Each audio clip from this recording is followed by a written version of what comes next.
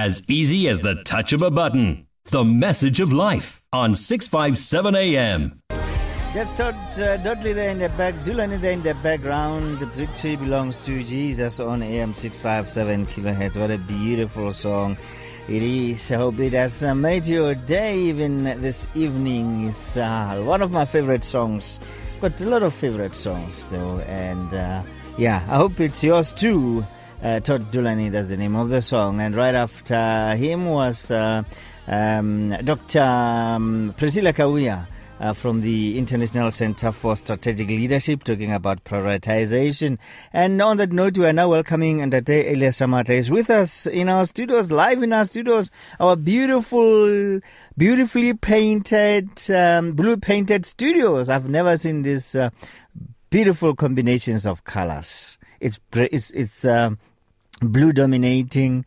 There is a little bit of gray there, red, yellow, black. Yeah, at least I know these colors. At least I know them. Dada, welcome. Oh, yes. Oh, how are you, sir? Sorry. Okay. Good evening, Dade, and good evening to the listeners. Yeah. It's always an honor to be here. You know what I did? Because I'm not used to having you live in the studio. I'm sitting on the Formula One chair. I pushed the phone fader. Yeah, I'm sitting on this lovely Formula One chair. Yeah, it's beautiful, eh? Yes. Everything in the studio, it's beautiful. And of course, we're looking at home loans. Yes, sir. But before we do that, do you have a testimony? Just 1 minute. Yes, and that quickly, remember the GEPF stories that we spoke about? I think that was last week, whereby there were some people who didn't receive the full payments of their pension funds because they worked for the state, and therefore the pension fund scheme is with GEPF. And upon retirement, they didn't get their full amounts, only to find that they were registered to having worked for the state from like 1997, yet they've been working from 1987. So we escalated this to the relevant authorities at the pension fund, and they got what they expected, meaning they managed to find the records that they have worked for the state and have been paying their pension contributions since the 80s. And apparently it happens to many people. And upon our discussion with the pension fund, they said they have invited the unions to go to them so that they can discuss this issue, and the unions can disseminate the information to their members, but the unions are not forthcoming. So they deal with these things on case-by-case basis. All right. Yes, okay, then. And let's look at the home loans. Yes, and that we received the message or a text from a listener. I won't mention the name. I just want to read it quickly because it covers everything. Darisha Matla, I trust you are well. I have few questions regarding the banks and buying the property, and I kindly request your input in this. This is the part, or the first part is when banks go and evaluate property that they are about to finance. I just need to know how valid and legit is their evaluation, and are there any guidelines that they follow during the evaluation. My question is brought about that I have recently moved into a property and I don't like the state of it. And yes, as a first-time home buyer, I only noticed the flaws only as I move in. Okay, obviously I'm reading the text as it is. The house on its own isn't level in all its form, and the other thing is the house plan doesn't match with the house. I feel like if the bank had noticed such, then I shouldn't at least have had to buy the house with the amount I did. Is this, which I've highlighted, the bank's duty or not? Is there a way to take the bank to task with regards to this, or I just had a bad experience and need to heal? And then there's a laughing emoji there. I appreciate your input, and I feel like these are some valuable. What is she saying? I appreciate your input, and I feel like these are some valuable lessons that aspiring homeowners should be made aware of. Thank you so much. What actually happened there? She bought a property as the first-time home buyer. Yeah. And then after she has moved in, she noticed that the plan is different from the actual structure of the property, of the house. And there, I think the house is not leveled. I don't know what does she mean. Let's say, for example, the way it stands is not level. You and I are on the same page here. There are some things that are not in order that Yes. she now realizes after she got inside. I mean, she moved in the new house. Yeah, so now she's asking a question. Where is not the bank's responsibility to ensure that the property is in good condition and so forth? And But is it? can she take them to task? So quickly, let's run through the home loan process quickly. I'm going to just say it in a simple way. You want the property, as in Moabi, and you don't know how much you qualify for, but you have got an idea that you need a 3-bedroom property at least. 3 bedrooms, or whatever. So what do? Let's say you contact the estate agent or a property practitioner to say, I'm looking for a property, this is how much I earn, these are my expenses. What property can I get? Then the estate agent will say, in this area, for example, you choose the area. In this area, the properties start from 500 upwards. So let's see how much you qualify for. Then they will say, okay, you can qualify perhaps maybe for a property of 600, 700,000, depending on your income and expenses, because they're going to conduct the affordability assessment. And then they will say, obviously that is after the needs analysis. Then they will say to you, okay, you qualify for the property of so much. Then the estate agent will look for the properties for you in that area. Once they have found the property, they will call you and say, okay, here are the properties that we have shortlisted. Go and view them. You view the properties and choose the one that you like. Or you can go to the auction, buy the property from the auction, or you can buy a property from the private seller. It doesn't matter. So now you have got a property. So you sign an offer to purchase. So the buyer in this instance, unlike in other agreements or contracts, the buyer is the offerer.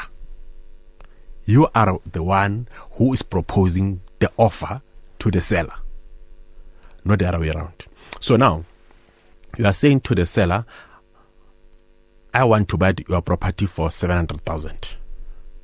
It doesn't matter whether the seller wants to sell his property for 900,000. When you are offering 700,000, so the seller either accepts your offer or counter offers to say no, at least 750 or 800, until you reach a consensus, which is the meeting of minds. Now that you are on the same page, you have both agreed on the price, you sign on the dotted line. This offer to purchase or a deed of sale or agreement of sale is one and the same thing. So now you are going to apply for a bond. It's either you can go to the bank or the banks yourself or financial institutions yourself to borrow money, or you can apply for a loan or a bond or mortgage through the mortgage originator or a bond originator. The bank or the financial institution receives your application, they conduct an affordability assessment, they say, wow, yeah, he qualifies for this amount. Then they will issue a provisional letter of bond grant, subject to validations. So now they're going to validate everything that, yes, indeed, you work for Radio Pulpit, indeed you earn so much and so forth.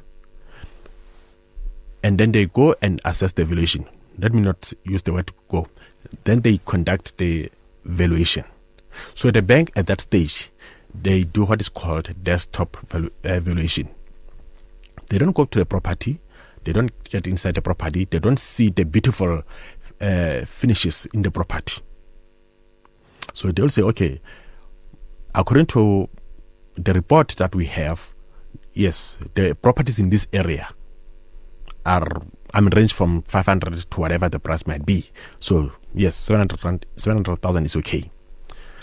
So now you get the final approval. Then the instructions are sent to 3 attorneys. there will be a bond registration attorneys acting on behalf of the bank to register a collateral or a security in favor of the bank, which is the mortgage. Mortgage or a bond is the collateral, right, for that loan that you are taking. So then there will be a transferring attorney for the seller, but you pay for that transferring attorney, who's going to transfer the property from the seller's name to your name. Then there will be a third attorney if the property is still bonded to any bank. Then that third attorney will be a bond cancellation attorney, but that attorney gets paid by the seller, right? So the three attorneys will talk to each other on when to lodge. So you and the seller will go to these attorneys to sign the documents, and the transferring attorney and the registration attorney and the cancellation attorney will agree on which date to lodge. So they go and lodge at the deeds office or deeds registry, and then the transfer takes place. And then you are told that the property is now in your name. Then the financing bank will pay the money to the transferring attorney, of which the transferring attorney is going to pay the seller and everyone involved. So you move into the property, you start seeing cracks, you start seeing the damp, you start seeing many things. And then you say to the bank, hey, this is not what I expected. I'm only realizing this now. Sorry, too late. Remember what happened. You never involved the bank when you viewed the property. You went to the bank just to borrow money. But is it a must that you should involve them when you view the property? No, they're in the business of selling money. Oh, okay. So it's not their responsibility to double check if the house is in good condition or not. The only okay. It's like when you are buying a car. Yes. Yeah. Let me put it this way so that the listeners can understand. Here on R21, from Pretoria to OR Tambo or Johannesburg International Airport, there's a place called Irene. On the right-hand side, there are houses that look like hotels. Yeah. Mansions. Beautiful. There's a house next to the road there. Big mansion. Double story, triple story. The person that bought that property demolished it. The whole multi-million property, and he's starting his own property from scratch. Do you know the reason behind that? Maybe he doesn't like that. He just wanted the area. He liked the area. Okay. So now what I'm saying is that that's why the bank doesn't care much to go into the house, because they know that they're going to change that property. You can demolish the whole property and then rebuild. Yes. So they are not concerned about the interior of the property, about the cracks, because that's why there's a footstool clause. Perhaps you and the seller have discussed the issue of the cracks and the damp and everything. Maybe the estate agents also took advantage of her, knowing that she's a first timer. That's why they didn't disclose anything, because we know how tough the market is during this time. So they said if sometimes not. Sometimes the estate agent is not away. Oh, okay. Because the what called the seller doesn't disclose. Okay, quickly, the issue of the housing plan. The bank doesn't require the plan. The people that will require the plan will be the insurance. Okay. If there are developments on the property, because on the plan that is there, it might say this is a 2-bedroom house, but now it has been developed. It's 3 bedrooms with double garage. So the insurance has to insure the property accordingly. Okay. Yes. All right then. Well, again, that the Ella Samatla in a nutshell. Unfortunately, our time is up. In closing, what can you say to the listener? Well, if you go and view the property, go with somebody, like we normally say in Datumabi, who is not going to be excited. Because when you get into the property, you get excited. Because you are a first-time buyer, you think God has blessed you. Now you're going to have the property of it. But if you go with somebody who is neutral, this person is going to notice things that you can't notice. Same as when you buy a car, another person will see that the colors are different. When you won't even see that the taps are leaking. The person can test the stove and stuff like that. And that's very important. When you view the property, remember the fixtures stay. Like, for example, the stove, the ceiling fans and stuff like that, the built-in cupboards. So when you move in, you just saw a stove. But the other person that you came with, when you move in, the person will see that, no. When we came here, it was a KIC or Samsung, whatever, Kelvinator stove. But now it's something else. Yeah. You see? So what I'm saying is that take somebody with when you go and view the property or properties. And again, ask those pertinent questions. Is the property leaking? Is there a damp problem? And it must be written in the contract that there's no damp problem, the property is not leaking. So that if those defects are noticed afterwards, you can produce the contract and say, but you said there's no leak here. Because when you come in, it's not raining.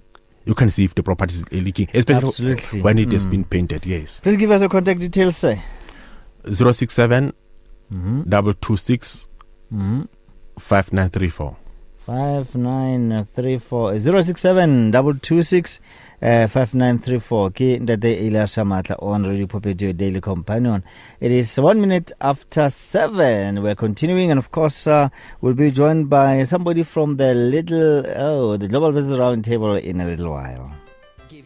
Radio Pulpit's Facebook page makes you more a part of the station than ever before. Now you can give your opinion regarding our programs or even contact your favorite presenter. You can get the latest news and existing programs and communicate with other listeners. Come on, let your fingers do the talking on Radio Pulpit's Facebook page. It's interactive and dynamic. Just visit facebook.com/Radio Pulpit.